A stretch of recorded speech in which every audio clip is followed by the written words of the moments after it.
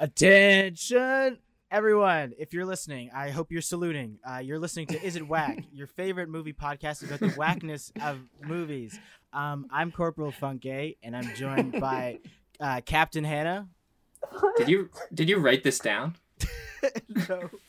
Because that was pretty cool. I thought that this was a song first. We did, Yeah. Yeah, also, shouldn't we say war? A war. What is it good for?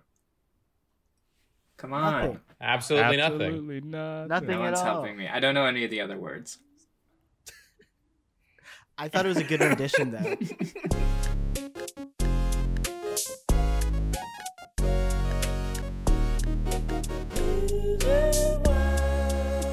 That was Sergeant Seb on the horns over there. Hello. And also Major Adam. Hello, yes. Why not 07. Admiral Adam? Ooh, I didn't think of that. Oh, wow. But that's good. That's very good. That's your new title. You ranked up, soldier. Wow. and- Oh, thanks. You're in the Navy now. Oh, great. That's always what I wanted.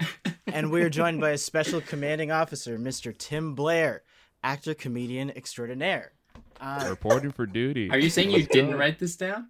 Oh, no, I didn't. It's all in my You brain. just went right into that. You were so ready. That was I a am rhyme. ready. Oh, it was a rhyme? Okay, that's fun. Yeah. Did that rhyme? Wait, What rhymed? sorry. Tim Blair, extraordinaire. Actor, comedian Oh, extraordinaire. true. Oh, bars. True. Actually, that's bars. You're That's pretending the- you didn't write this down. That's the intro song. Yeah, there, we got the song and the intro in one. That's incredible. Yeah. That's a first. You can catch the work that Adam and Tim do on Tall Boys on CBC Gem. Yeah, Tim, how are you doing? I'm doing pretty good. Doing pretty well. Nice. Nice. Tim, what a pleasure to have you Yeah. on this Oh, show. it's When's the good to last be time here. you and Adam have spoken? I feel like it's probably been so long. It probably has been like close to 12 hours, maybe Mhm. 11 hours. Whoa. Yeah. What time did we go to bed last night? Around 1 Yeah, o'clock? around 1. Yeah, Around 1. about yeah. 13. Wait, you hours. guys haven't seen each Yeah. other today for real? I literally woke up and then hopped on this podcast. I rolled out of bed. Nice. Popped Wow. over here. Yeah. I did my laundry on my bed sheets yesterday, and so this Aw. morning was mostly, I was putting my bed sheets on my bed. I went for a walk. Nice. Nice. That's great. But truly, Tim, an honor to have you on the show. Longtime friend, one of my closest friends, also one of my closest friends in proximity. Oh, yeah. on two fronts there. Yeah. That's really nice. Today we're talking about Small Soldiers. That's the name. Right. Okay. I mixed That's it the up in one my thing you brain did with write the down? toy, the toy soldier and a small soldier. But yeah, this is a part of our games and toys segment. Do you want to talk about that a little? Oh, whack in the box. Yeah. I think this is also the first time we've remembered to say that at the start of an episode. I made it a note Yeah. last time to remember to say it at the start. We're improving as a podcast. We're finally introducing mini-series at the start of episodes. But yeah, it's a series where we talk about movies about or based on games and toys. Most of the ones I feel like we've done up to this point were about games. I guess Digimon was kind of loosely, that's kind of toys and games. But this is the first, I think, exclusively toys one. It's very much about toys. Yeah, what they Yes. represent and other things about toys. I thought if I said one, I would start listing other things. That's how it works, though. You gotta go for the first one. But I also think that you said that earlier, Funke, that you mixed up the name, that you thought it was called Toy Soldiers. I think it's a Yes. key difference that it's called Small Soldiers, because I think the title does not just refer to the toys, Uh-oh. much like The Walking Dead. It's Wait, the what? people who are The Walking Dead. Oh, that's what The Walking Dead's about? Is that So real? the kids are like small soldiers? They're being made into small soldiers, but we'll get to that. I have a question. Is there an Eminem song called Toy Soldier, or did I make that up? I think there is. I think it's like Toy Soldiers. I think it's what it's called. Okay. Because, yeah, okay. That's all. That's... Yeah. So Tim, you brought this movie in? Yeah, I suggested this. It's been a while since I've seen it. It was a movie I used to own on VHS, and I borrowed it to a family friend, and it was never returned. So I really just wanted to watch it again, and I was not disappointed. Yeah. Nice. I remember it used to scare me. Like the few times I saw it before it got stolen, I was very scared of this movie. Yeah, it is pretty violent, and like they do shoot like the soldiers. Spoilers, but they shoot children and a dad. It's pretty. And they hit. So I'm okay. But is he really emotionally? Yeah, We'll never know. I mean, Tim and I were watching this together, and there were moments where I mean, I can only speak for me, but I think we both shared this, that we watching this in our 20s were still scared of what was happening on screen. The scene with all the Barbies who've been like, I suppose, transformed into these soldiers. That's scary. And the toys are like shooting, like basically shooting guns at at people. And they're so witty as they're crawling up your body, just nonstop quits from every Barbie. It's terrifying. Okay, that's Sarah Michelle Gellar, right? Can someone And Christina confirm? Ricci. Yeah. Whoa! I didn't know it was Christina Ricci too. That's Wild crazy. voice cast on this one. Yeah. On the toys. Does anyone have a prior history with this? Because on the subject, when I was a kid, I tried to watch this and I got too scared and I couldn't make it through. Like, I remember, even though I knew the toys were evil, I was pretty young, but it really bothered me that they were getting smashed up. And like the scene with the garbage disposal was like, I think where I stopped. Yeah. And even now watching it, I'm like, this is so extreme for a children's film. Yeah. I had never heard of this movie, which surprises me because I'm pretty familiar with Kirsten Dunst's 90s repertoire. And so when I saw her in the opening credits, her name, I was like, okay, yes, I'm invested. But I'd never heard of this. I don't know. Maybe it just flew out of over my brain. But yeah, I don't know. I think that's kind of weird. I was thinking about that a lot because, one, I think a lot of people try and graft their politics when they're older onto movies they like when they're younger and go, this is an anti-capitalist masterpiece or something because the villain is like someone's boss. But this one I think actually does have radical politics.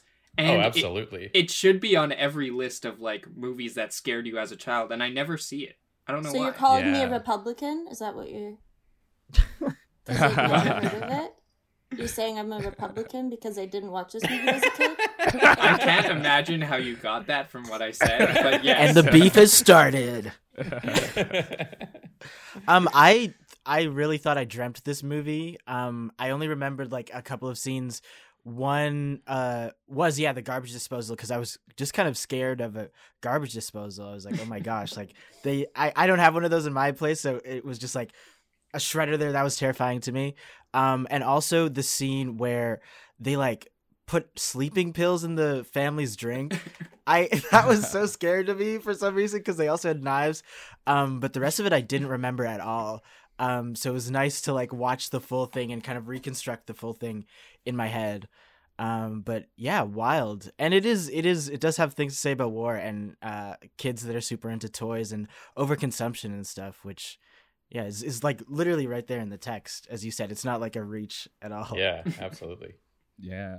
Like pretty right off the bat too, when they just dive into the Globotech opening. Yeah. I was thinking like what family film now would start with like 20 minutes of a boardroom of like a military, like really getting into the nitty gritty of like who designed what and why exactly there's like these chips and where they came from. It's like so much of the movie. That was cool. Is this supposed to be a kid's film? Who's I mean, it I for? never watched it as a kid. Yeah. That's a It good feels question. kind of kiddie. like it's never too violent. I feel like it's a tween film. That's what I assume the demographic is, right, for like 13-year-olds. Yeah. Like Yeah. I think. Sorry, Funke, you go ahead. Oh, so I was gonna say, yeah, because it never felt like they were gonna lose at any point. I was never like, oh, those evil toys are gonna win. But it did have that sense of pressure too. That was like, oh my gosh, this isn't for like children. But I feel like it's like that same kind of demographic as like Jumanji too, which is a scary movie for a kid, but they'll also play it on the Family Channel on like Sunday afternoons. And like, I feel like this would fall into that too. They say damn a few times. Yeah, I don't know. Yeah, but it's just like in a film like Jumanji, the action still feels so like, it feels cartoonish enough that it's like that could be enjoyed by the whole family. I haven't seen Jumanji in a long time, but from what I remember, but this it's like the action is scary. The action is terrifying, and I mean I think it has messaging that kids should see, absolutely, as we'll get into as we go on. But I just didn't, watching it as an adult, I certainly didn't feel like a kid's movie at all. I mean, I'd say Jumanji is just as I think it's an accurate analogy, because I think Jumanji's accent's scary. Like when the hunter comes, being hunted by a person, isn't that a terrifying concept for a child, that someone's out there just to kill you? I mean, even just like Jumanji has all this existential kind of stuff, Yes. like that's terrifying for, I Like don't know. A kid falling into a game and being trapped there and living there. It bothered me that he Yeah. was stuck there for so long as a kid. Yeah. It really freaked me out that he came And out as then an adult. that they're able can't to get the go time back. back in time, basically, and change the course of the future. Ooh. True. You guys convinced me. But this is really violent for a kid's movie. Like, yeah. Yeah, but kids watch, like, Marvel movies, and that shit's violent. I feel like you guys are forgetting how much kind of violent, scary stuff, like, you actually consume as a kid. Like, it's easy to go, wait a second, but when you're a kid, like, I don't know. I feel like the bar isn't as high or low. I'm not sure what the metaphor I'm making here is, but I feel like kids watch more stuff than you think they do. Oh yeah, I watched all kinds of like horribly violent stuff when I was a kid. My dad showed me like freaking Sopranos when I was like 5 years old. When you were 5? How do you They not know whack Adam dudes on loves that. Let's get it started Seamus? But yeah, like I think that's the second or third time you said that on the podcast. But I guess I'm just thinking more from like a marketing perspective. I don't know how they could have thought this would be targeted towards kids. I don't know. I feel like what's so scary about this movie is that it's your toys. The one thing kids are supposed to trust. True. You know, it's the one thing you have that you have all control over. That's turning on you. That's like a betrayal as a childhood. You can't trust your toys no more. I mean, come on. Did you guys ever hear the scary story as a kid that was essentially just the plot of Chucky, but someone would tell it as like a campfire story where it was like a little boy bought a clown doll and then the clown doll like kills him, and then he goes back to the store and then he has the number of kids he's killed held up on his fingers on his hand or something. Oh my god. That was I can't watch Child's Play because for some reason that scared me so much. Toys are scary.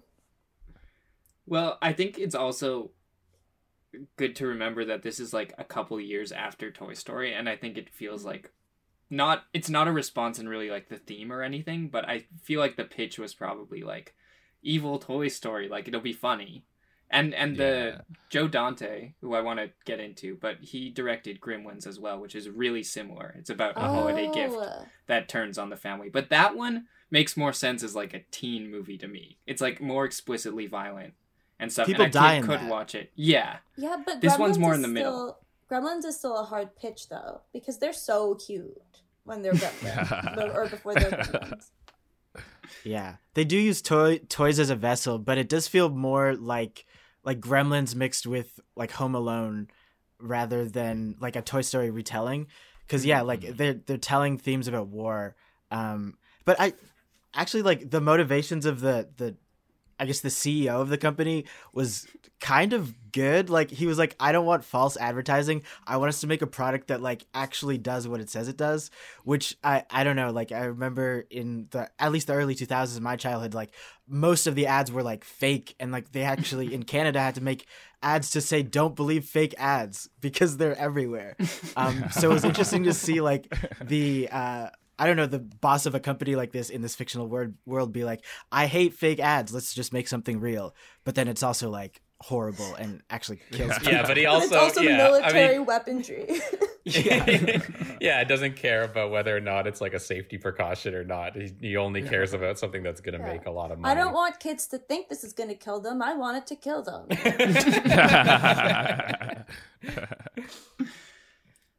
That just all felt so detailed and realistic to me that it's like he makes that order without really thinking about it. Then the guy goes too far with the military chips without really thinking about it. It just made sense. It wasn't like an evil plan. It just a lot of people not caring very much. Yeah, It was a great setup. Yeah, for sure. It's just like I'm wondering. Oh, sorry, Tim. I didn't mean to cut you off. Oh no, go off, King. Well, it's just like negligence at every level, like and only caring about this in terms of how it will make a profit and really not caring about the effects otherwise. It's just like, oh yeah, well we need to get this into circulation. We need to get this out as quick as we can. So maybe it'll have some side effects. I'm not too concerned about it. Like, and really the only thing that's on their mind is how they can make money, which is a very obvious anti-capitalist statement from Dante, and you'll love to see it. It's a great way to start the flick. Hell yeah. Yeah. I was wondering if it was all inspired by, like, it's also super, like, anti-tech. And I know, like, the Unabomber stuff kind of happened right around there with Ted Kaczynski, who's all about anti-tech. Like, I feel it had, like, a slight Unabomber feel on the movie. Pro-Unabomber. Yeah. That's so funny. Yeah. There's that push and pull between like analog and digital. I feel like the dad character like embodies that the most too, because he's just, from the start, like his tree's getting cut down. He's like, "Stop! You're cutting down the tree for your like TV. Come on, dude." And also like tech and nature too. Like the Gorgonites want to get back to nature, and something I noticed that I really liked is when the main character, whose name escapes me, falls off the telephone wire, he hits the branch, which slows his fall. So if the tree was cut down, he might have died. I just really like that idea. Avatar. Yeah, just think Avatar. I do think it's funny though when like there's like a mainstream kind of blockbuster movie that's like telling us about the perils of like technological advancement, whilst also like being like, look at this CGI we're utilizing. I mean, whatever. I just think it's funny. I thought that was kind of interesting though. Like CGI was this like new, cinematic toy in some kind of way, and in kind of a maybe unintentional way, but I think it must have been intentional. Kind of like almost exposing the grotesqueness of like that form as well in the design of the army. What were they called? Whatever they're that toy Commando line. Elite. The Commando Elite. Like, I don't know. I feel like that contributes to the like ugliness of these toys as product as well, and as symbol. Yeah, the CGI was really good. Like, aged really well. I think because they look like toys. Like, it was pretty, like, seamless, yeah. It might be, like, against the point to praise it, but I think it looked incredible. And it was a mix, like Jurassic Park, which I also think the effects have aged really well. In the credits, it said some of them were animatronics and some of them were CG, which made sense. Because when the toys were moving around, I think it looked great. And then when they were, like, jumping around and stuff, and it was CG, you could see it a little more. Yeah. I don't think it's counter to the theme to like praise the CGI, because that's kind of like the toys are supposed to look cool. Like the toys are supposed to be cool, and you're not really supposed to like at first glance think about like in terms of like the Commando Elite that they're actually this like military propaganda and are these just like symbols of destruction. Like you're supposed to just at first look at them and be like, oh, cool army guy, that's awesome. As like people do with like, Tim and I were talking about this yesterday when we watched it, but like G.I. Joe toys and stuff in that vein. So I don't know. I don't think it's really counter to the theme that the CGI looks cool and that you would be kind of drawn in by that cinematic toy as well. But maybe I'm just justifying it because I think it is a great film. No, makes sense. Do we want to head to Seb's summary corner for maybe people who are listening who haven't watched it? Which you should watch. This is a fun one. Yes, a cool one. Really recommend this one. I'll get the music ready. All right, Ben. We're going to the corner. And bringing a whole band two. Seb's summary corner. What is it good for? Summarizing movies. Wow. Couldn't have asked for a better one. Gets better every week. This movie has, as I said, a long run-up, but I think a very deliberate run-up of like setting up exactly what's going on and what the rules are, where two toy designers pitch a line of toys, kind of two lines of toys, to a irresponsible toy maker, as we discussed. One of them buys a bunch of what we find out later are military surplus chips for missiles and puts them in the toys in order to make them more intelligent. Sorry, Funky. I just wanted to say, I feel like the most unrealistic part of that intro was that the CEO would give them unlimited batteries for toys. Like he said, let's make these suckers last forever. It's like, what? No, I feel like you'd want them to be destroyed faster so you could sell more, but... Right. It's interesting effective. That he's like profit motivated, but he also seems to really like toys. Mm-hmm. Like he wants them to be, I don't know. Anyway, a shipment of the toys ends up at a local toy store that is run by a little boy whose name is Alan. Abernathy. Yes, Alan Abernathy. And Alan pays a delivery driver to give him one line of the toys, like one complete set, and soon discovers that the one of the lines. Sorry, this is a long summary. One of the lines is an American military unit that is designed to destroy the other line of toys at all costs, but the other line of toys are kind of these thinking, empathetic creatures that Alan wants to protect. And that's the basic setup. They're very cool looking little freaks.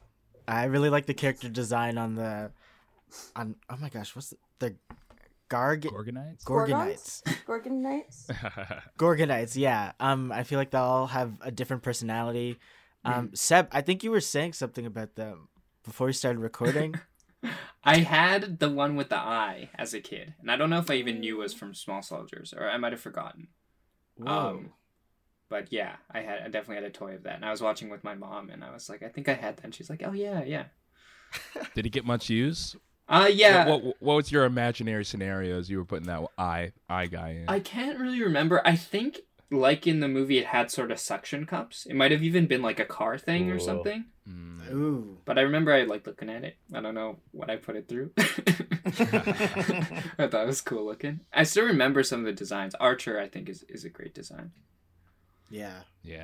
I do like how, it's fun how those would be the bad guys on a toy set, like the people that you end up rooting for. I think that's also one reason it scared me as a kid. Like, I remember having the VHS, and the Commando Elite are all on the cover. And, of course, you think they're going to be the bad guy. They're the small soldiers you're rooting for. And then right off the bat, they're coming after you. And you're like, oh, they're so cool. Like, yeah. Yeah, the poster of the movie is like, the Commando Elite all, like, in a line. And, yeah, I had that thought immediately. Like, before I watched the movie, I had no clue what it was about. And I guess, that's the assumption you would make, that it's like, oh, of course, in most American films, this would be like, yes, they are the good guys and they're fighting these like monsters. But by like just flipping it, it's so smart. It almost like makes a joke out of like, almost like all war films, like all American war films, by just being like, no, why the fuck would you ever root for these guys? They're the bad guys. Yeah. Yeah. That's so fascinating how it like the Commando Elite like embody that militarism and patriotism that the U.S. has, but they're also kind of like throughout their whole journey to kill the Gargonites, they're inflicting pain upon like just regular American people. Especially like the dad. I remember that scene where he was like about to get jumped by them, and he was like, "Oh, World War II was my favorite war." Yeah, I really liked that one. And one of my favorite lines. Yeah, and his wife was like, "Yeah, honey, okay." But then like to see all those tactics used against them, and they're just like kind of just pawns being like pushed away in the Commando Elite's mission was very interesting. Yeah, I think it's just like, yeah, just the very premise, like comments on like war as entertainment as well, and like how a lot of it is targeted at kids as well, and yeah, I feel like you could easily extrapolate that the dad, played with G.I. Joes as a kid and stuff, and now loves old war movies. But the dad thing, but the war movies thing as well, like I think that's an indictment of like, war films in the same kind of way that it's like this like celebratory, like propagandistic way of like viewing military as just like these heroes and whatever that gets shown through toys. Like it exists in the same way through like, lots of war films, like where you're rooting for these cool heroes to go in and kill the bad guys, and it's all fucked up, but it's an extension of the same thing. It's like, it's instead of playing with toys, you're just watching like those same soldiers on the screen. That's why that World War II lot I thought was so good. And he's like watching, maybe it was just in that one moment. I feel like it was in another part as well, where he's like watching war films on TV. Well, and also like film and toys and all sorts of modes of like entertainment have just like historically been used as propaganda machines throughout like major wars, and like how like the most mundane kind of things in our life can be kind of corrupted, I guess, or like perverted in some way to create this I don't know, this image in our minds of them as like one thing, or like almost as just normalized, right? You grew up with toy soldiers, so therefore soldiers and war as a concept is not abnormal. It's yeah.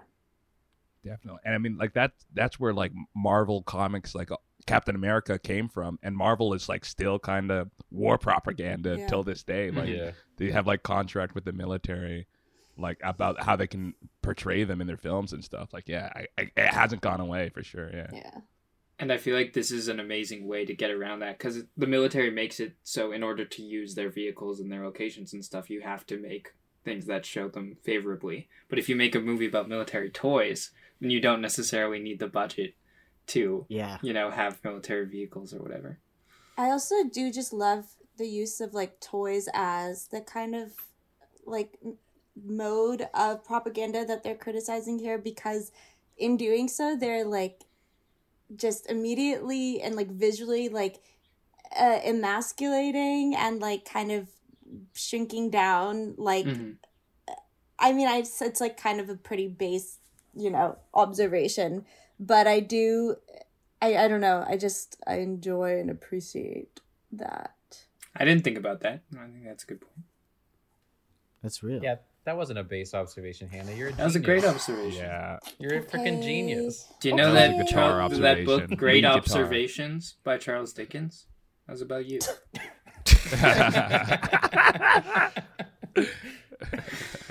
It didn't make sense on a couple different levels, but it's okay. Thank you for laughing. For those of you that watched this as a kid, do you think, which was Tim, Seb, and Funke, right? You three all watched this? I watched the Seb, first like 40 minutes. Do you think this like changed your relationship with toys at the time? Like, do you think you kind of, it's pretty on the nose, I guess, but I still don't know if as a kid I would necessarily it would change my perception at all. I think it just made me I didn't trust them as much as I used to. Had to keep an eye on my toy set. I definitely know I didn't get any of the themes. I was mostly just scared. Yeah, I didn't really play with I guess physical toys that much. Like I played with video games mostly. I had a couple of toys around, but I didn't really. Yeah, nothing really changed. I don't think. Yeah, I definitely didn't get it. I know I didn't see the whole thing, but like in my memory even, I was like, I want to see that again, but I'm worried it's just going to be propaganda. Like in my memory, the soldiers were the main characters. I guess I didn't get far enough to fully see that wasn't the case, but right. But maybe that seeps in for kids. I mean, there's the military is so obviously like the bad guy with no redeeming qualities. And even in like war films that, you know, will say that they're like anti-war films, I guess, or they're showing like the, you know, brutality of war. I can't think of one where like the military comes off as terribly as like where the American military, I guess I'm just thinking of American war films. I'm sure there are some around the world that, you know, it would be different, but where the military comes off like this terrible, they're the worst. Well, they're unequivocal villains. That going back to like the use of like toys in this critique, I think that the reason is that like even when you're criticizing the military, like in other ways where you have them in their regular selves, there's still like this inherent like power that they embody or whatever, and it's harder to get at that. I think it's honestly kind of the most sensitive place to hit them is in their size and their stature, because that's the reason like the military is so big. It's just like a kind of it's a, you know, I know I'm gonna start getting into like phallic metaphors and I don't want to, but you know what I mean.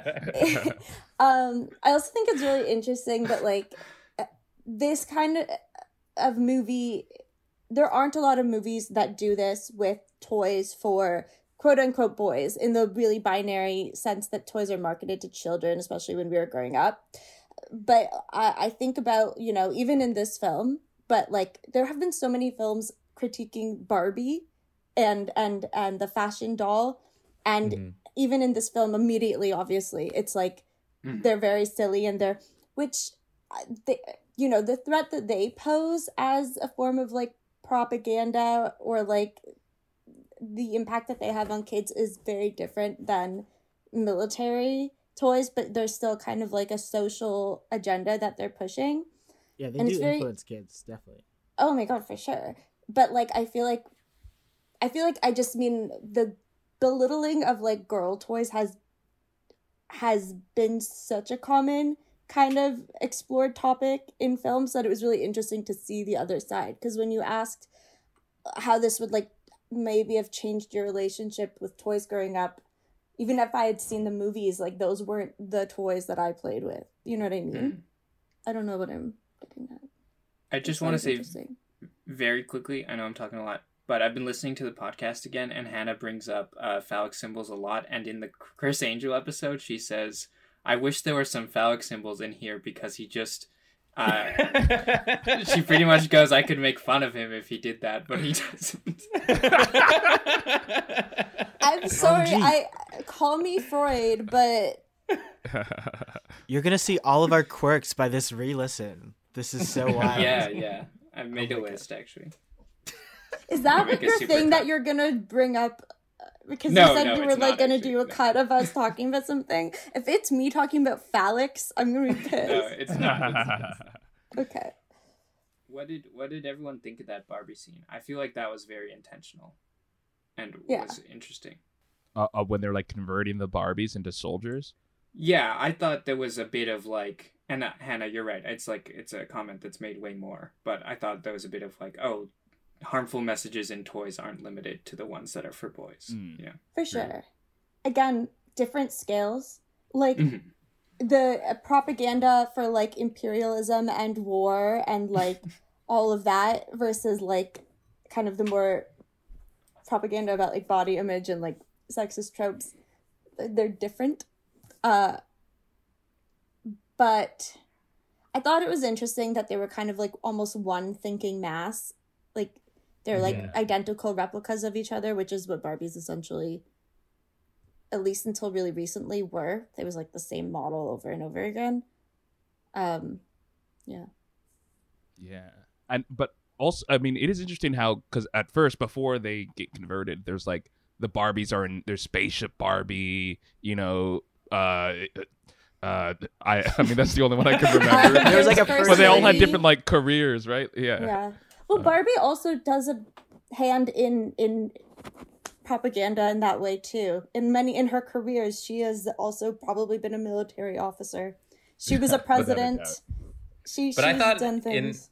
In that regard, though, it was interesting that it's like their distinct personalities get like, you know, wiped away when they just become this one mass of like army folk, which is like true of all of the small soldiers in the film. Like, I know there's the one commander, but I think it's very like, you know, adding to the metaphor. It's very intentional that these are toys, that they're toy soldiers that were, you know, manufactured by like, I mean, I don't know what that guy is in charge of, but he seems like he has his hands in a lot of different, like he's some high-ranking government official of some sort. He has his hands in the actual military as well. Like, you know, these are just these soldiers that are out to like enact what's like they're toys, they're pawns in the game of American imperialism. It's weird how I think truly, if I was 7 and a toy was marketed to me with military grade technology, I would be that enticed me more, right? Like that sounds like the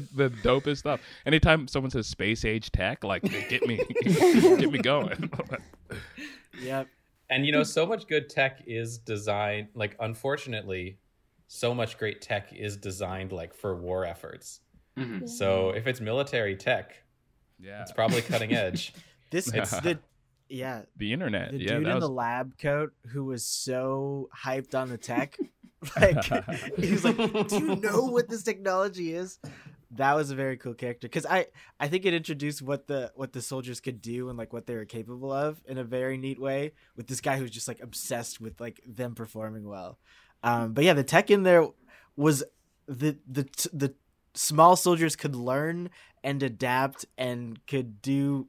It wasn't artificial intelligence. It was just intelligence. It was a wild line that I was like, oh my God, like they've invented intelligence. Congrats. Yeah. But that just would have scared me as a kid. I think more than the violence, like I was scarred by iRobot because I've just been scared of robot uprisings my whole life. And that's what probably would have fucked me up if I saw that as a kid. I thought it was interesting also. What I thought you were going to say, Adam, is that we don't really get to know the soldiers' different personalities. Like, they have different voices and they look different, but I couldn't really name any of them beyond the commander or what they did, you know? And I think that's probably an intentional choice. Like, the Gorgonites all look very different, and their personalities, like, I guess they're all kind of, like, fearful, but it's like, you can tell one from the other in a way that you can't really with the soldiers. The soldiers just exist as this, like, monolithic mass. Mm. Yeah. They did have great names, though. What were they? I do like how the main guy's Chip Hazard. I mean, that's perfect. Right? I didn't even think about that. It's in his name. Yeah. I love the designs too, how they're like this excessive 90s like muscly thing, which was also like in comic books and cartoons at the time. It's like so extreme and like grotesque. We love war and it made us better and stronger and cool because we did. Yeah, interesting energy. Did you guys play like is Call of Duty's the war one, right? Yeah. Like that's definitely the modern equivalent, I think, of these kind of toys.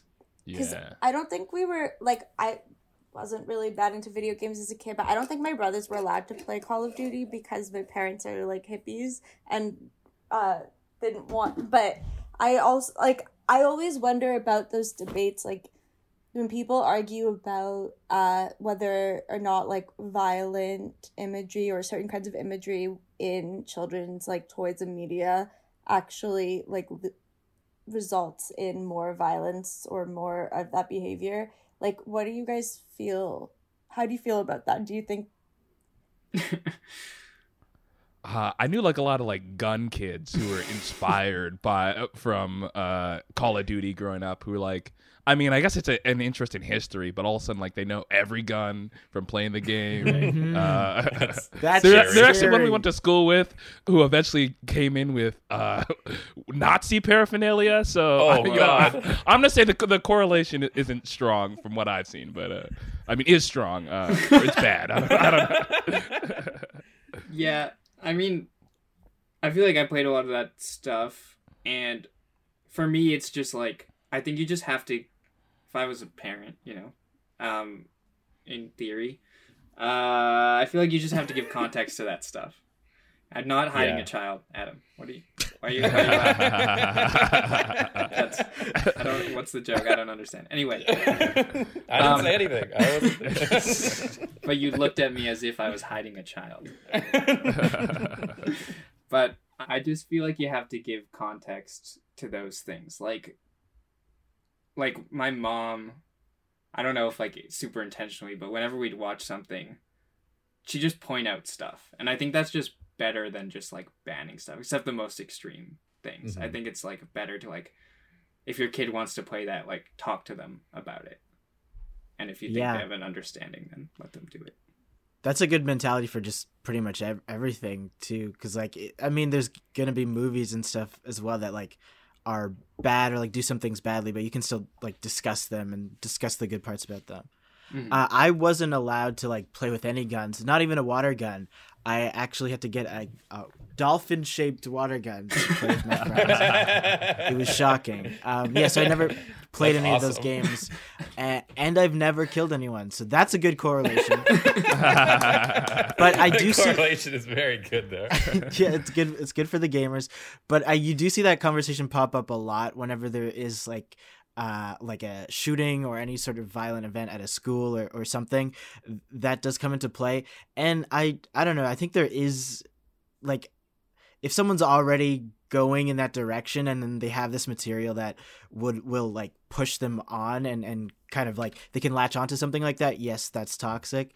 But I don't know, I think companies should be more careful in the material they just put out in general, so that isn't even an issue in the future.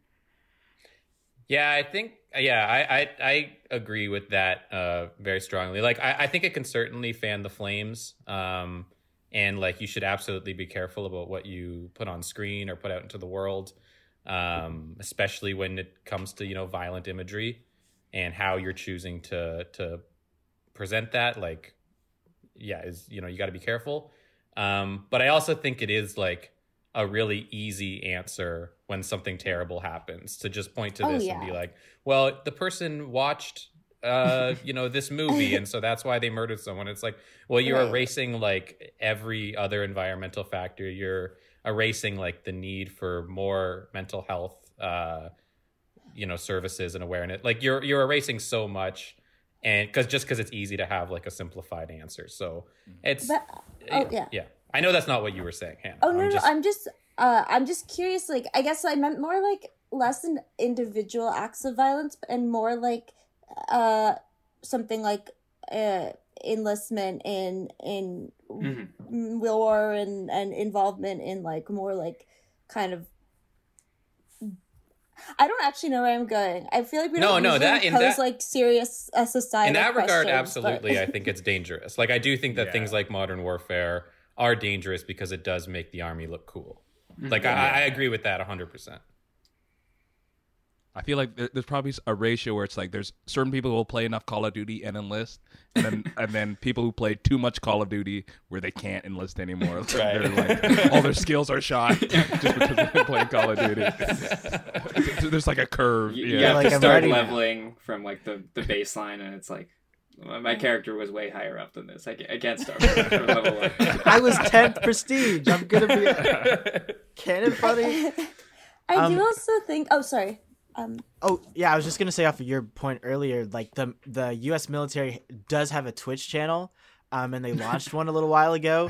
Oh and my God. When they launched it, Poggers. and they anti-poggers, they were streaming. They did their first stream, and everyone in Twitch chat was like just saying, "Why are you doing war crimes?" and like kind of just like hazed them off of Twitch. That's awesome. Now they finally got back on Twitch and they have like a way more moderated chat. But yeah, it was like people were just like, "This is horrible. Like, why does the army have a Twitch channel? Like, everyone knows like there's a line from playing war games to going and joining the war, especially in America where like they have JROTC and they have like all these campaigns pushing youth into war."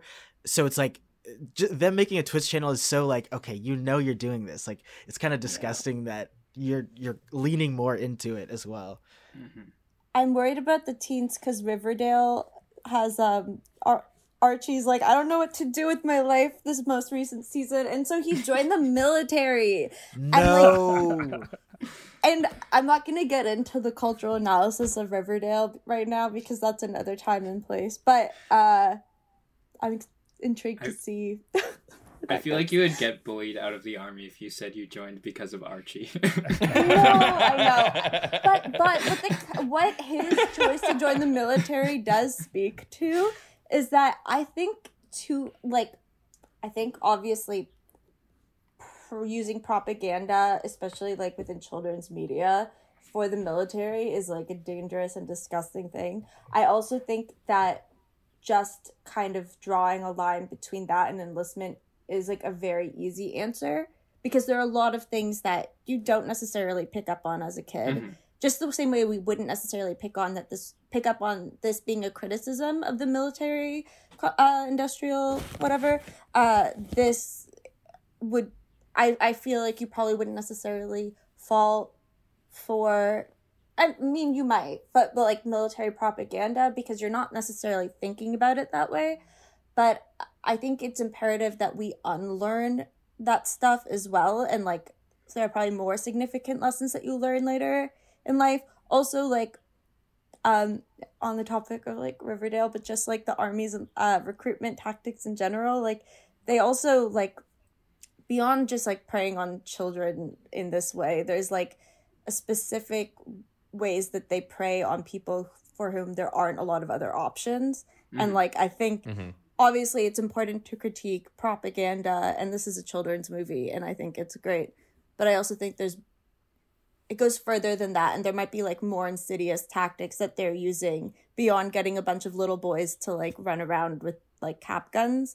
Not to say that's not bad, but those kids have like a whole life ahead of them where they might be provided with opportunities or information that completely changes their feelings towards the military. But I think ROTC, like what you were saying, Funke, and like just the way that militaries use people's need and like want for accessible education as a way to enlist young vulnerable people is probably more. I don't know where I'm going with this. We're talking about a movie. Sorry. No, but I think that's interesting, and I think that's why I love the ultimate thematic statement of this movie so much. It's not like you have to fight the military or even that this is solvable. At the end, the toys are sold into the military to be used in operations, which I think is great. It's so interesting. And then the actual like final thing is like just kind of noticing and being aware of these things, right? Archer says just because you don't see something doesn't mean it isn't there. And I think it is a movie about like noticing and trying to understand propaganda and its effect on you. And I think that's like the military is going to do this. We can't stop it, but we can have an internal understanding of what it is and how it affects us and try and understand it. And I agree, Hannah, it's in small things too. It's not just whether we enlist or not. Like, it's like, there's so many things they're planting in you. Definitely. I feel like I'm kind of worried about the end now where they just send the Gorgonites off to find Gorgon in the woods. Where it's like, I feel like they should have, the responsible thing would also to be shut down those Gorgonites, because I feel like there's still a chance for them to go haywire. They've got the same chips in them and they learn, but their goal isn't necessarily to kill, it's to find Gorgon. What happens when they find it, though? Where is it? Yeah, what happens if there's someone else there? No, they're programmed to hide, though, as their like defense. But they've mechanism. changed now. They've changed. I was thinking about that at the end as well. It's like now they've felt what it's like to win, to fight. Are they gonna go evil?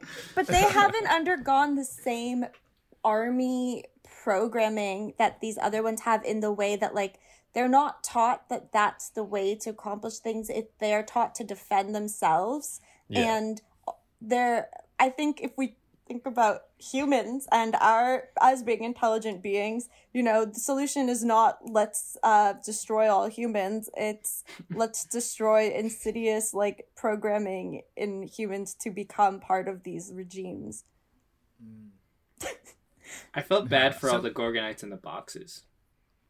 Oh yeah, they probably died right on the or maybe they just didn't open them. Well, but I mean, what's going to happen to them now? It doesn't matter. But it's just, I did think about that. They're gone. But they could have been just cool. I think those were a nice product. They were fun guys and they were always learning.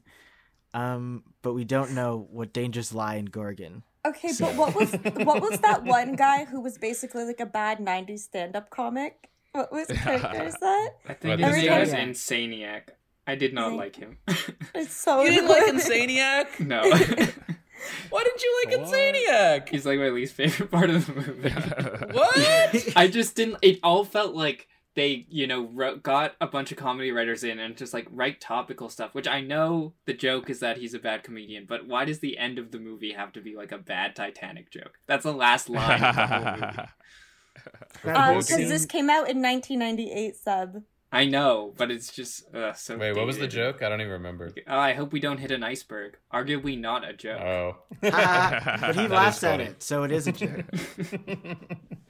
Yeah, that character was odd, especially because that whole last scene, like, there's kind of sad coming of age music playing behind it, and then he's also interjecting a line every 3 lines, like it's haywire. That guy spans so Deadpool can run, all right? Yeah, he's been in place. I loved him. I loved all my Gorgonite friends. They were all cool guys. Yeah, he kept calling them your friends during the movie. They are my friends, Tim. It is funny that you said that they did make toys out of these. Of course. I mean, of course they were going to, but it's just like, yeah. The irony. Did they watch the movie? Yeah. I mean, it makes more sense that they would make toys of the Gorgonites, but I assume they made the Commando Elite. They must have. Yeah, of course. But it's just. But I mean, that was Dennis Leary's last line was so perfect. Was like, this would have made a hell of a commercial. Where it's like, yeah, that's what this was pretty much. Yeah. It is funny though, because it kind of. I think we've had this conversation before. The pod, but I can't remember what episode, but it is like when they make, even like with the Marvel movies where it's like they're trying to make a comment on some kind of like social issue or like something to do with like military, like whatever, but then they just like at the same time they're like making so much money off of what they're doing and selling toys and like completely it is like it's a funny dichotomy. I don't know. Because it makes their points fall kind of flat. Like when you compare like the whole thing and everything that they're doing to accomplish it and to make those points, it's like, why would you go against that? I don't know. But I assume I assume the marketing team isn't the same as like the creative team of course of the film. And I do love how, like Tim said, there's like the winking line at the end that like we know they're gonna make merchandise off of this. Even though the entire movie was an indictment of this and is saying, like, you absolutely should not make these toys. We know they're still going to. Which also speaks to the point that Seb made earlier, where it's just like, oh, man. In my head, I teed that up so perfectly. You did. Just because you can't can't see through. It doesn't mean it's not. Okay, I just got to finish it off now. Okay, the point Seb made earlier, when he said that there's no solution. This is gonna happen anyway, and we can't do anything to stop it, but at least we can be more aware of it. Yeah. Didn't that was good, right? Out of the park. I was on an 0-2 count, and I hit that out of the park. Birdie. A swing, and also a birdie, and also a slam dunk. Yep. But like, if the let's movie move on. If the movie as a cultural thing failed in making the toys and everything, I'm just so impressed that Joe Dante managed to make a movie this cynical and like violent and radical and push it through the studio system as essentially like a mainstream family movie. Like, I Not think that's that so impressive. mainstream. I'd never heard of it. I'm sure it bombed. It's so weird. I'm sure it bombed. I never hear anything about it. I might check. I saw it had like a 50 on Rotten Tomatoes. That's all. Oh, really?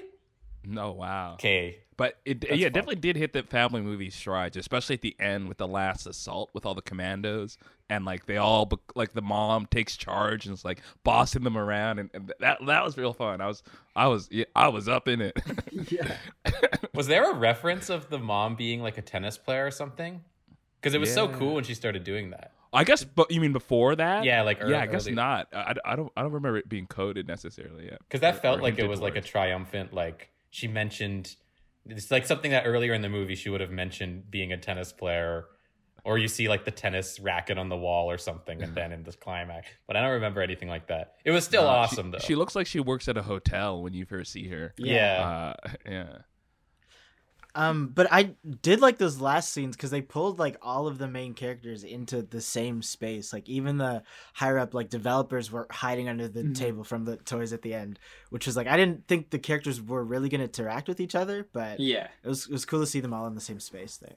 Wait, if the password was Gizmo, is that a reference to Gremlins? Yeah, I Gremlins. think so. Okay, cool. Cool. Yeah, But this all- movie really reminded me of Gremlins. So makes sense. All Dante's So wait, family. so does Gremlins exist in that movie? In that air, like had David Cross characters seen Gremlins, and that's why he thought Gizmo was cool? Or I Oh, don't know. maybe. I thought it was because you just thought it was a funny name, but Mm. and then the audience is laughing because you're thinking of Gremlins. But I You're don't like, know. oh, I know. But I feel like I laugh every time I think of Gremlins. Yeah, Every time I think of Gremlins 2, for sure. Gremlins that's 2, a I think is comedy. that's a masterpiece. I mean, I love Never seen Gremlins as that. well. I think Gremlins is great, but Gremlins 2 is, oh man, it's incredible. It seems like all of Dante's family movies are about how bad America is. What else did he make? The he made- Burbs is also like that, right? I've never seen it. I've never seen it. I've heard Looney Tunes Back in Action, which he made, is also like kind of slyly about a couple things, but I haven't seen it since I was a kid. And That's isn't where it Gremlins turned 2? into- Oh, sorry. Oh, that one's kind of about corporations. I guess they're all in a building and taking it down. And Gremlins 2? Yeah, they're in charge of like a building or something. It's actually scary, but the genre is comedy. It's not horror like the first one. Yeah. Yeah, they're taking down like isn't it? It's like a telecommunications company or something. And they're like Yeah. going into like different films or whatever. Yeah. Very weird gremlins in that one. They go off the rails, quite honestly. He also loves like doing like childhood stuff but scary. Like he did a segment of Twilight Zone the movie, which I think is the best one, that has these like incredibly scary children's kind of cartoon characters. Definitely worth watching, even if you don't watch the whole movie. Oh, did he direct? He directed Rock and Roll High School, the Ramones movie. Oh, really? I have nothing to say about that. I just watched it at a sleepover once and knew it was way too inappropriate for me. But I think he Steve's also in so many directed movies. also directed Piranha, I believe, which I've Yeah, never I think seen. he started in nice. like B movies and stuff. Mm. Like That a lot of rules. people. Yeah. Are bands still getting movies like that, like the Ramones? Is that happening? they should. Let's That's get a a good Maroon question. 5 movie. What was like Yeah, the like, last one? They're like the One only Direction band didn't have, there was like concert films, but that doesn't yeah, in count. terms of like They didn't there's get been no- like Hard Day's there's Night. been no BTS movie. Mm, I feel like Spice coming out. World. Speaking of Spice World, that was rude. That joke about the Spice Girls. Oh being yeah, yeah. psychological warfare. That was rude. That was kind of funny. Also, should we acknowledge that a character literally says that you're not She's like not other like girls? other, and she. Yes. Yeah. You like Led Zeppelin? She was like, You I like know. And then Led walked Zeppelin out. and the Twilight Zone, two very popular. Not the Twilight Zone, sorry, the X Files. Right. No, Yeah. that was a shocking moment. I couldn't believe that they said literally those words in that order. That romance, didn't buy it. No chemistry. She looks like she should be babysitting him. That's true. That's true. Like, weird. It reminded me of the romance in Hocus Pocus, which is also, I don't know why. I didn't remember I don't remember the romance from that. Was it similar, like? I don't know. Random... It's just like this like cool like girl that like should have no interest in this dweeb, and then like. Well, the reason was because he saved her, and then they were in a relationship right after, and then they made out at the end. I know. Well, also, her boyfriend came to save her. Oh yeah. And then he disappeared. Yeah, right? did he die? Oh, He yeah. died? Oh yeah. He died? I don't think so. He was on fire. He ran away. Okay. Did he run out of the You saw house? him fall down the stairs on fire. I only saw him didn't fall see him down. after that. I didn't see him leave. I think that's his the last pants thing I fall off remember. and he runs out of the house. I thought that's what happened. Oh, yeah, you're right. Yeah. I don't remember. But he doesn't get help or tell anyone or anything. No, Should we? yeah. I mean, we're talking about the actors now. Should we walk down the whack actor avenue and We should take a discuss sure. some? Take a stroll. Just take a stroll. Talk about some actors. I really personally loved. Well, now his name's not coming to mind. Phil Hartman. Phil Hartman. Yes, thank Yeah, you, the thank you, best. Tim. He is so funny in this. I mean, he's got that line that just rules. The World War II is my favorite war, but just like so many great just facial expressions. His line delivery is just so cartoonish and such a funny way. I loved him so much in this. I thought he was hilarious. Yeah. He's hyped on all of the things that like you as an audience member don't really care about in this movie. It's like, yeah, cable, like check it out. We have cable. It's like there's a war going on, buddy. You don't even know. Did What's anyone going on? watch after the credits? It's kind of sad. Yeah. Because this was like his last movie. Yeah. Right, yeah. And there's What? a take of him being funny, and then it says for Phil. He was so nice. funny. He was one of the funniest people ever. Like, Lionel Hutz on The 100%. Simpsons, just like, incredible. That's nice. Were there any other standout actors in this toy I flick? really like Joe, the driver, Yes. delivery Oh, yeah. man. I mean, he Yeah. only had a little bit, but what a great, I don't even know that actor's name, but Legendary character actor Dick Miller, and he's in every Wow. Joe Dante movie. I think Oh, he's in really? Gremlins and stuff. oh He yes, is in Oh. Gremlins. Wait, who's he in Gremlins? He dies Yeah, I'm He's the pretty sure he coach gets guy? murdered. Yeah. in his car. One Yeah. of them like killed. Oh, yeah. I really I like thought Joe he was as great. well. Respectable dude. Yeah. Did love- the kid a solid at the start. I love that He- line. I don't like your tone. It's too loud. When he's like trying to.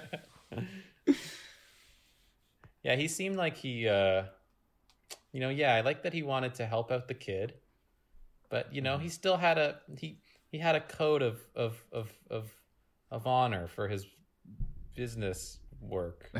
Yep. When he gets the check. Well, that's I thought that was such a funny ending where it is just like, yeah, the only way that this high up business guy knows how to solve these problems is just by writing these massively large checks, and it's And also it for works. everyone else.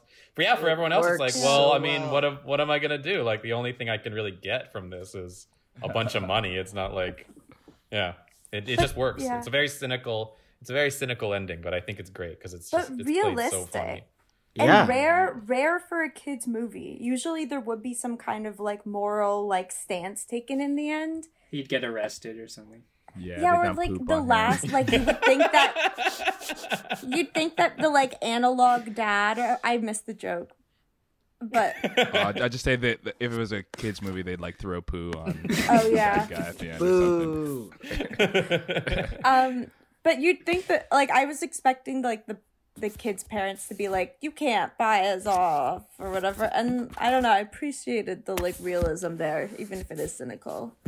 Yeah, and they build up to it with each of the people he passes a check to, Yeah. and then at the end, I also thought like they're gonna be like, no, you can't, like you have to sign a law to never do this again. But they were just like, damn, that is a lot of money. Have a good day. Did it weird anyone else out that that character was named Miss Kegel for no reason? Oh, Yes. Immediately. What was the Were point of Kegels? that? But were Kegels like? Is I that think it was a joke. Yeah, I feel it, but it was still weird. That's yeah. a weird joke. I just assumed it was like an innocent accident because I didn't hear about Kegels until recently. I think they pause on it. Like, I think she's like, I miss Kegel, and there's Yeah. like a pause for a laugh. And well, Jay Moore's like shaking her hand because he was like so horny at the top. I was a bit worried what the direction was going into, but luckily, like it never comes up again. But yeah, no, it was weird. That is such a fucking weird joke. Then, like that's so bizarre for a movie that's humor is mostly wholesome-ish. Yeah. Like it's really weird because I don't know. Yeah. Anyway, I thought that was weird. When we were talking about Kirsten Dunst, I almost said that I think as we pointed out, the character doesn't make a lot of sense. No. But Yeah. she makes it all work. She makes it make sense. Like, she's having so much fun when she's bashing up the Yeah. toys. She's so good. She's great in these kinds of roles. She's like, I love her. But yeah, she's. Yeah, your Google background, actually. Would you like to tell Yeah, the that's what I. people at home? That's Oh, they can. my Google background is Kirsten Dunst eating salad on a date with Jake Gyllenhaal. A very important photo to me. I love when she was bashing the toys. She seems so happy about it. Can I tell you all about one of my most deeply traumatic memories?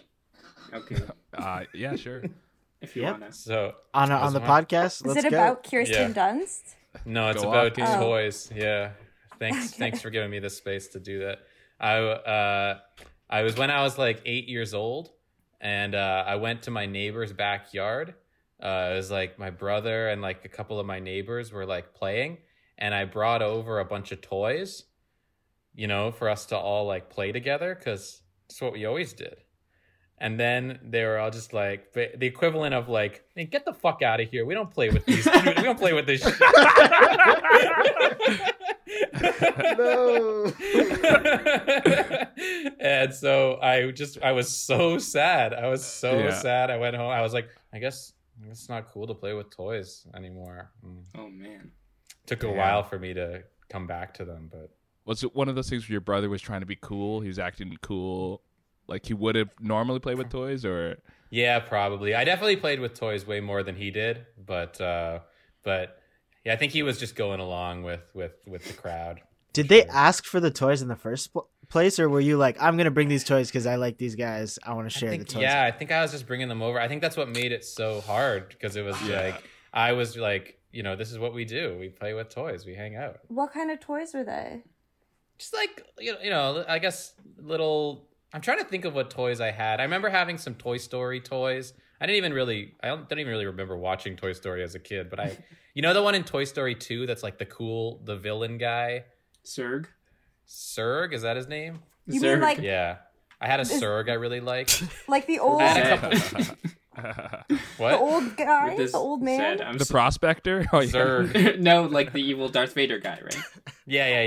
Oh, And okay. then I had some like WWE toys as some wrestlers. Yeah, they were cool. I'm trying to think what other toys I had. Adam's coming back home and he's like, Undertaker, he didn't mean that. He's just trying to be cool. No, my favorite WWE wrestler was Kane, who I think became like a Republican politician. So that's why you're a Republican. Hey, don't put this on me, Hannah. You're the Republican. We already established that. Did I tell you guys once I was on the bus and I heard a bunch of kids dissing each other by calling each other conservatives? Oh, that's There's awesome. hope for the future. Yeah. There were a bunch of like middle schoolers on their way to like a climate march or something, and they're like, "You're a conservative." Oh, That's so awesome. funny. Yeah, it was pretty funny.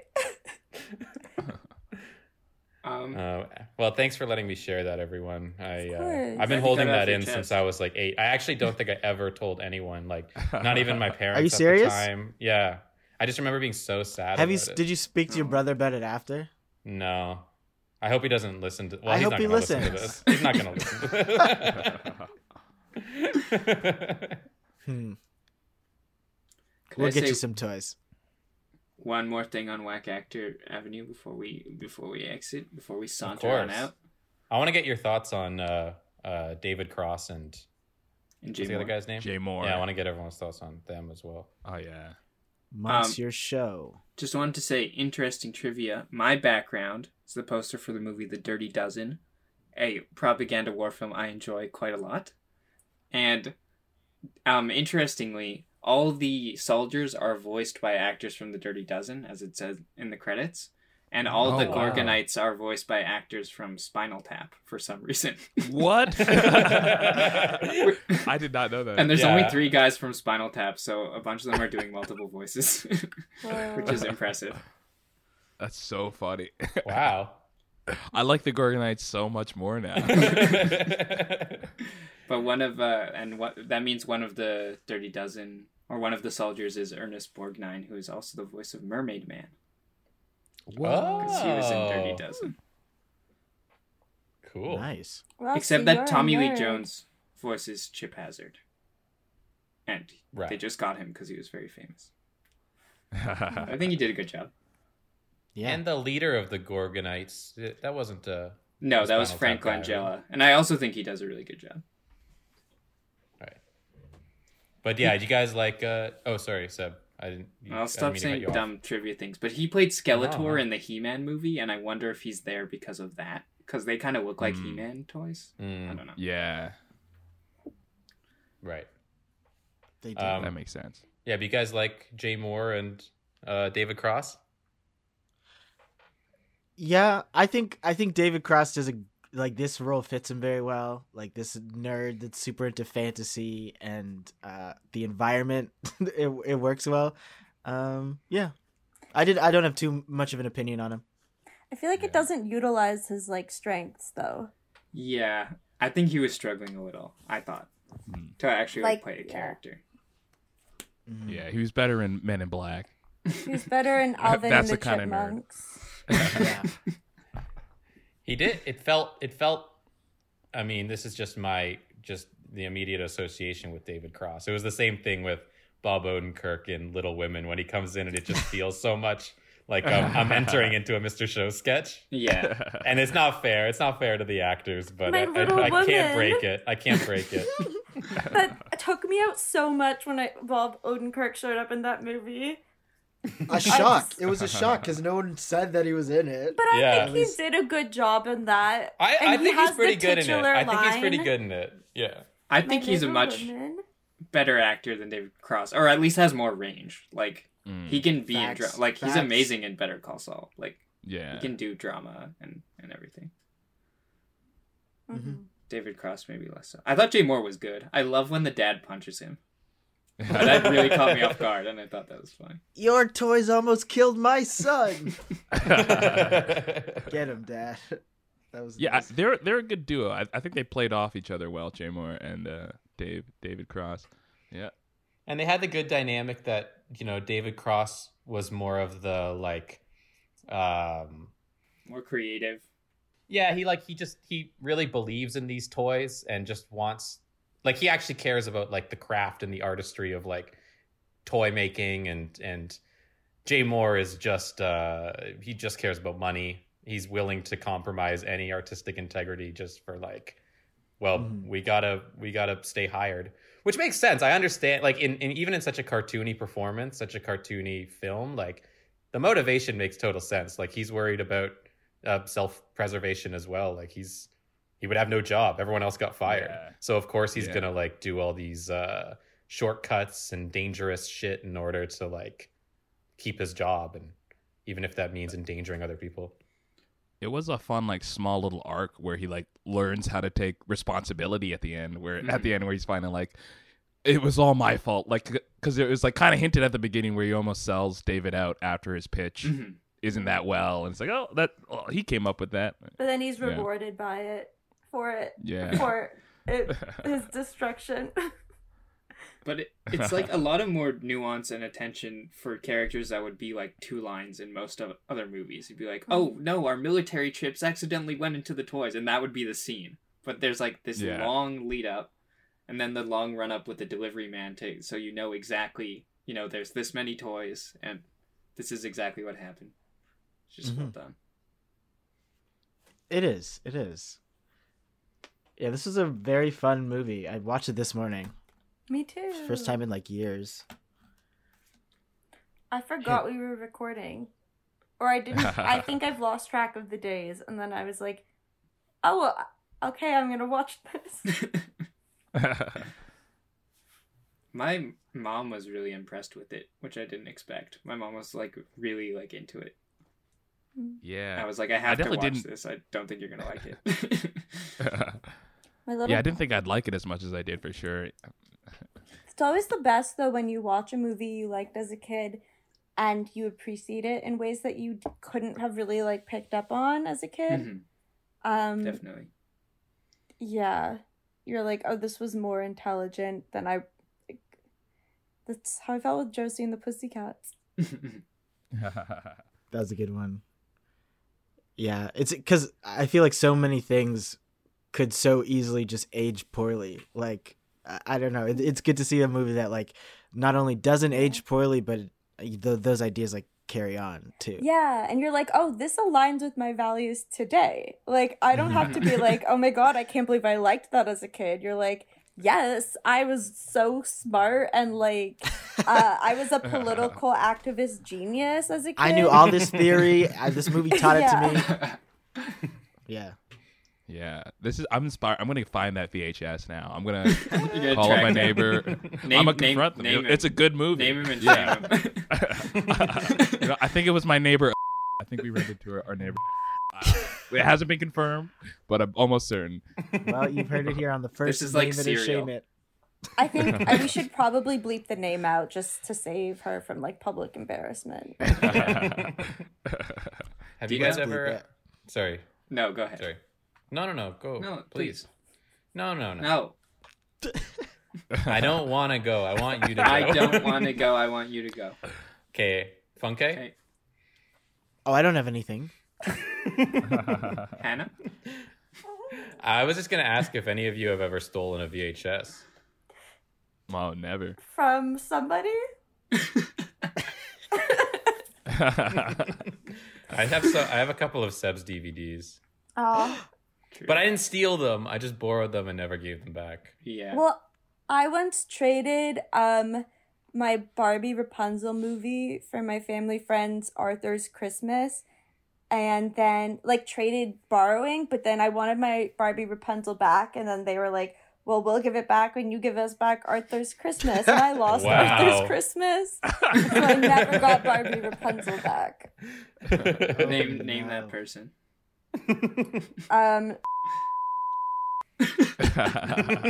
Airing it all out. I was just gonna say that maybe I shouldn't even invoke this, but the only people who've ever been kicked out of the academy are 1, Harvey Weinstein, and 2, a guy who put out bootleg VHSs of like his screeners in 2003. Oh, really? Those are that gets you kicked out. Like that's the same as being Harvey Weinstein in the eyes of the academy. Isn't that bizarre? Like this like old character actor who gave his neighbor like a tape. Wow. A shame. Wow. He's just trying to spread his fun movie. Yeah. Dang. Would we like to head to the Wacko-meter? How are we feeling? Can we just spin the official sound whack real quick just to say that I loved all the I just loved all the songs in this. I just thought there were so many good songs. Mm-hmm. I don't really have anything else to add, but Another One Bites the Dust. What was your favorite one? War, obviously, was great. Very Spice appropriate. Girls. Yeah, the Spice Girls song. I'm gonna cut that soundbite of Flight of the Adam saying Bumblebee. war was great. I'm gonna link it to the internet. War was appropriate. Oh. Don't. All right. Actually don't. I wouldn't know how if I wanted to. So, I also wanted to tell you guys an update. The Whack-O-Meter, our Wacko machine, it actually has now artificial intelligence. So it's gonna come in and just talk to us instead of us feeding numbers in. Let me get it. Artificial or actual? Well, let's ask it. I'm the Whack machine. Tell me your numbers. I guess for me, it's great to meet you. Yeah. What's your intelligence? Is it artificial? Oh, absolute. Yeah, I'm thinking. Wait, what is the difference? Sorry, I don't mean to. What is the difference? Maybe you can answer this Whack-O-Meter, Whack machine. What's the difference between artificial intelligence and just actual intelligence? Because isn't artificial intelligence just intelligence, but like from a computer? Yeah, that's a like great question. What happened in the toys had artificial intelligence. I think they did. Well, Whack-O-Meter, you wouldn't understand. I mean, can't argue with that. I get it, buddy. If you don't have actual intelligence, you wouldn't understand. But yeah, this movie was sizably whack. I think so much of it was very all over the place and fun. I think I just had a fun time the whole time. So I'm gonna give it a 4. 4 on the Whack-O-Meter. Nice. And for context, Tim, even though I know you've listened to every episode of the podcast, but just to refresh you and for the audience, we rate. But they've listened to every episode, but which was also, of course, listened to every episode. We rate on a scale of 1 to 5, 5 being the most whack, 1 being the least whack, and whack is really a subjective term. It honestly can mean anything. I think it means something entirely different to all of us. Sometimes it's a good thing. Sometimes it's a bad thing. Sometimes I shouldn't have said a third one. Good and bad.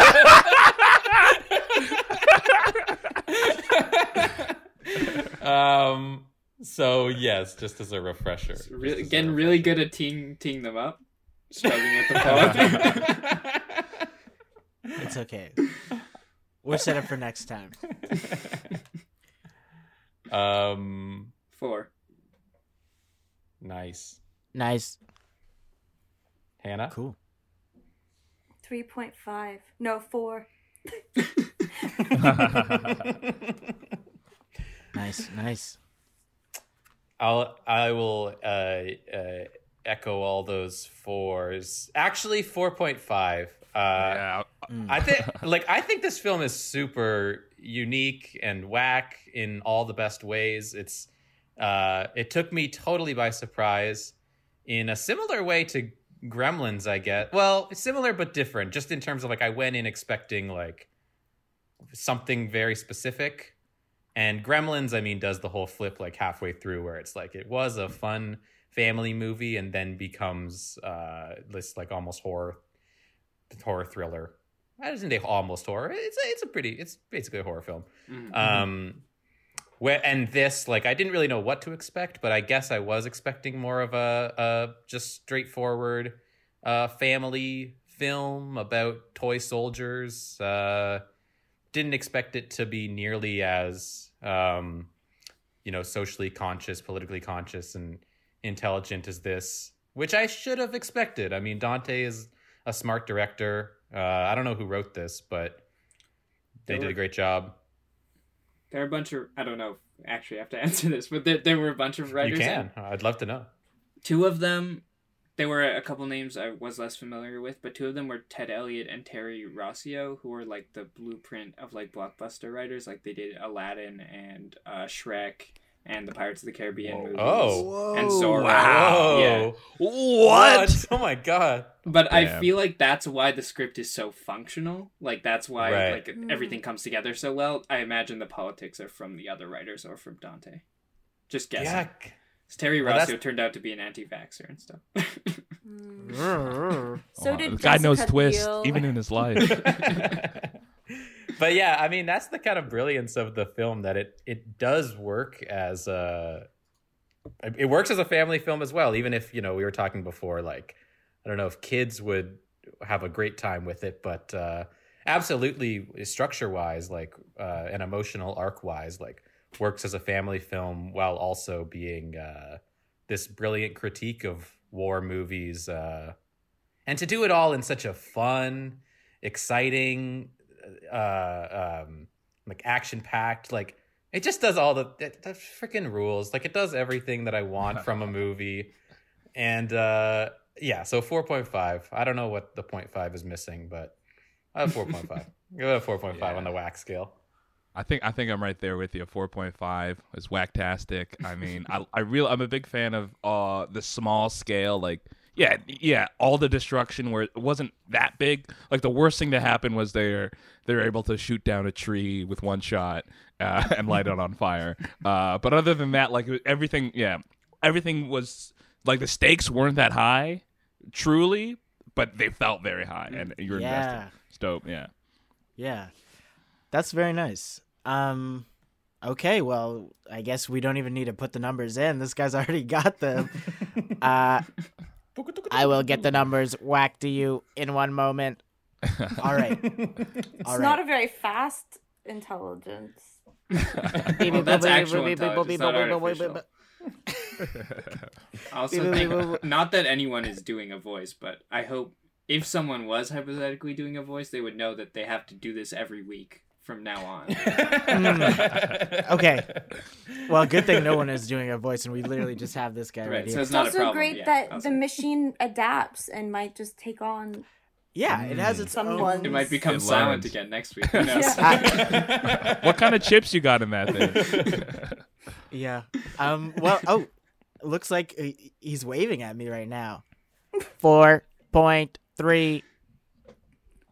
Woo! Wow, pretty good. Wow. I take the golden jack. Yeah, in the that's a box. higher score than I've ever gotten on a film, I'm pretty sure. The golden. I think on the last episode we said the golden controller, but that's good. open to change. Mm-hmm. Wow, yeah, golden action figure too. The golden Barbie True. shoe. True. I'm glad we did a film that was more about toys.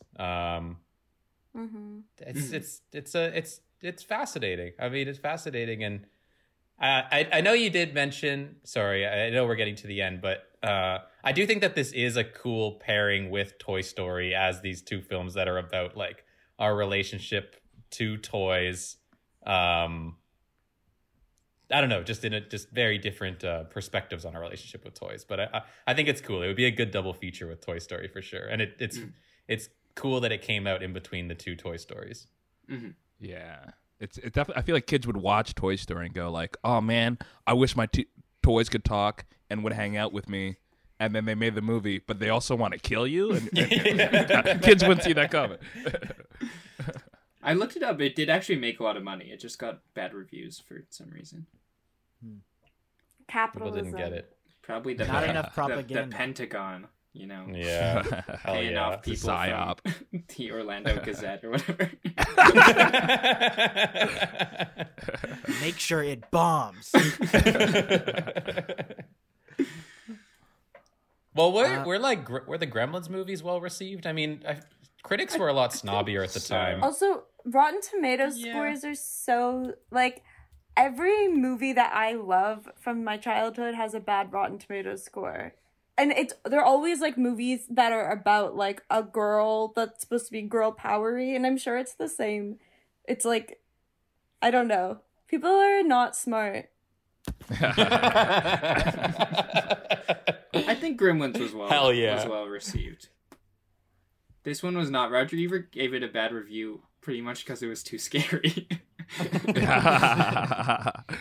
And this doesn't even really have like I feel like it doesn't seem to have like a cult around it or like a lot of nostalgia. Weird. Like people don't really talk about it, and that's a shame. Yeah. I think it's a masterpiece. I feel like I definitely would have heard of it. That's why I'm surprised.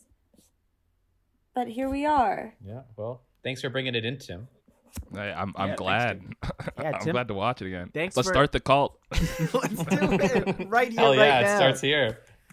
But yeah, thank you so much for hanging with us, Tim. This was an awesome time.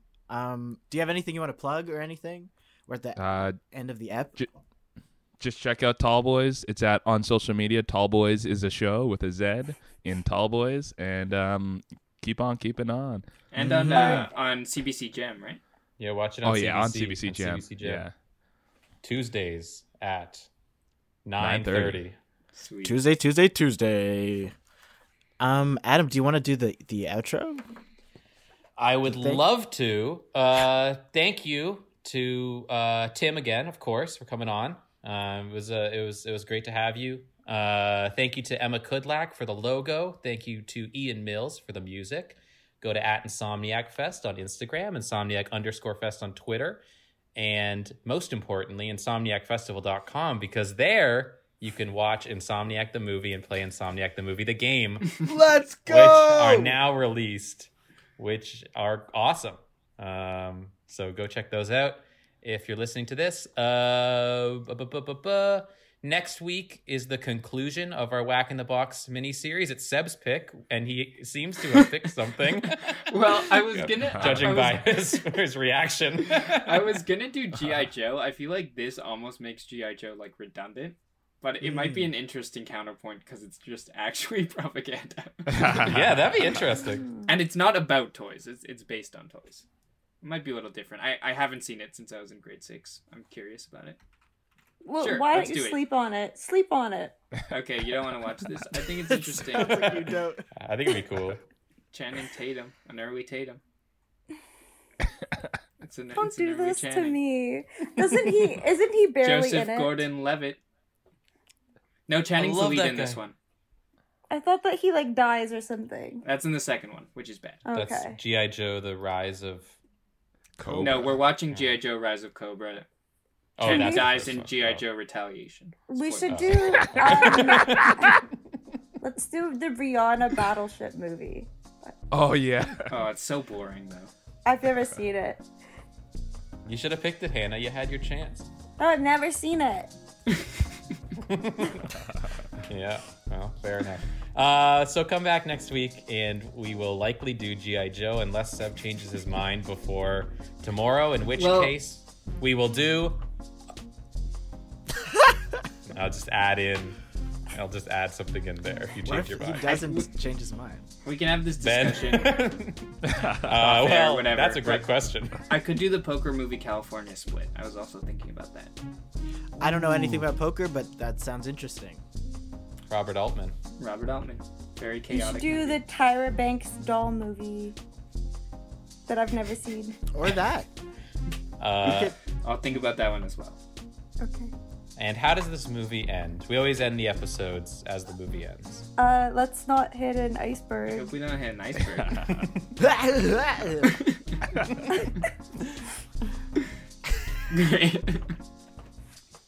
Okay. Bye.